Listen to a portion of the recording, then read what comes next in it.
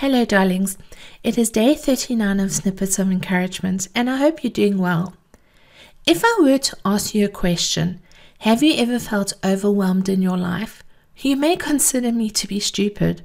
I mean, who in life hasn't felt overwhelmed at one stage or another? We may each arrive in a state of overwhelm through different means, but essentially, it's that place where everything in our lives is coming at us at once, and it just feels too much to handle. I recently felt quite overwhelmed. I took on a 30-day blogging challenge, which meant each day I would learn more about blogging and endeavor to post a high-quality, value content blog on my website. I'm currently doing another one-year project called A Letter a Day.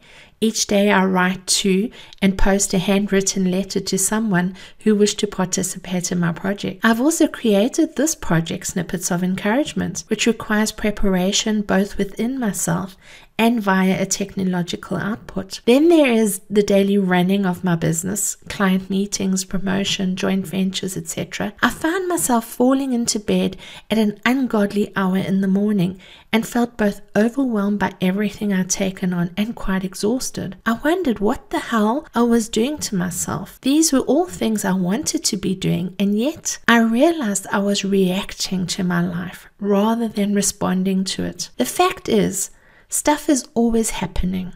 This is the nature of life, and sometimes that stuff is a whole lot of stuff that's really shit stuff. But we have to get out of react mode and into respond mode. Have you ever noticed that the emergency services are called the first responders, not the first reactors?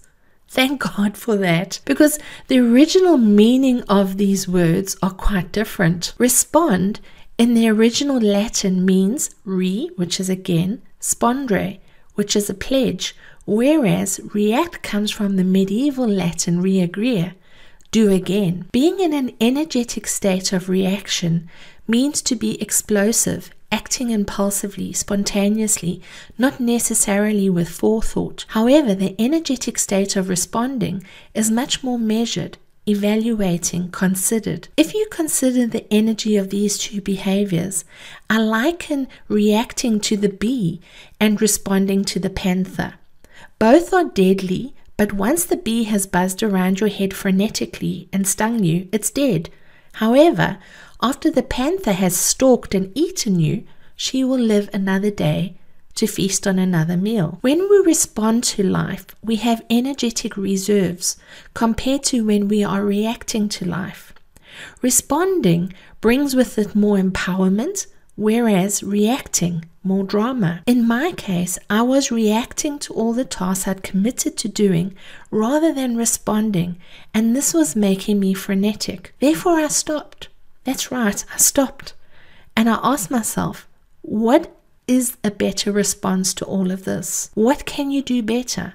How can you use your energy more wisely? Where will you create more space for yourself to powerfully create without being overwhelmed? I realized that the blogging challenge was what was causing me to become overwhelmed, and that I needed to stop and get my ducks in a row. Therefore, this is what I did. I created a blogging strategy for myself, which I'm implementing, and this helped me find more balance for myself. Therefore, this is what I want to encourage you with today. When you are feeling overwhelmed in your life, and you will, stop and ask yourself, how am I reacting to life? And how can I rather respond to life? Then set about implementing actions that are a response to your life rather than a reaction. If you create this practice for yourself, you will be amazed at the results. You've been listening to Snippets of Encouragement with Angie Barnard. If you've enjoyed this snippet, share it with a friend. But more importantly, now that you've received, get out there and encourage somebody else. Have a wonderful day.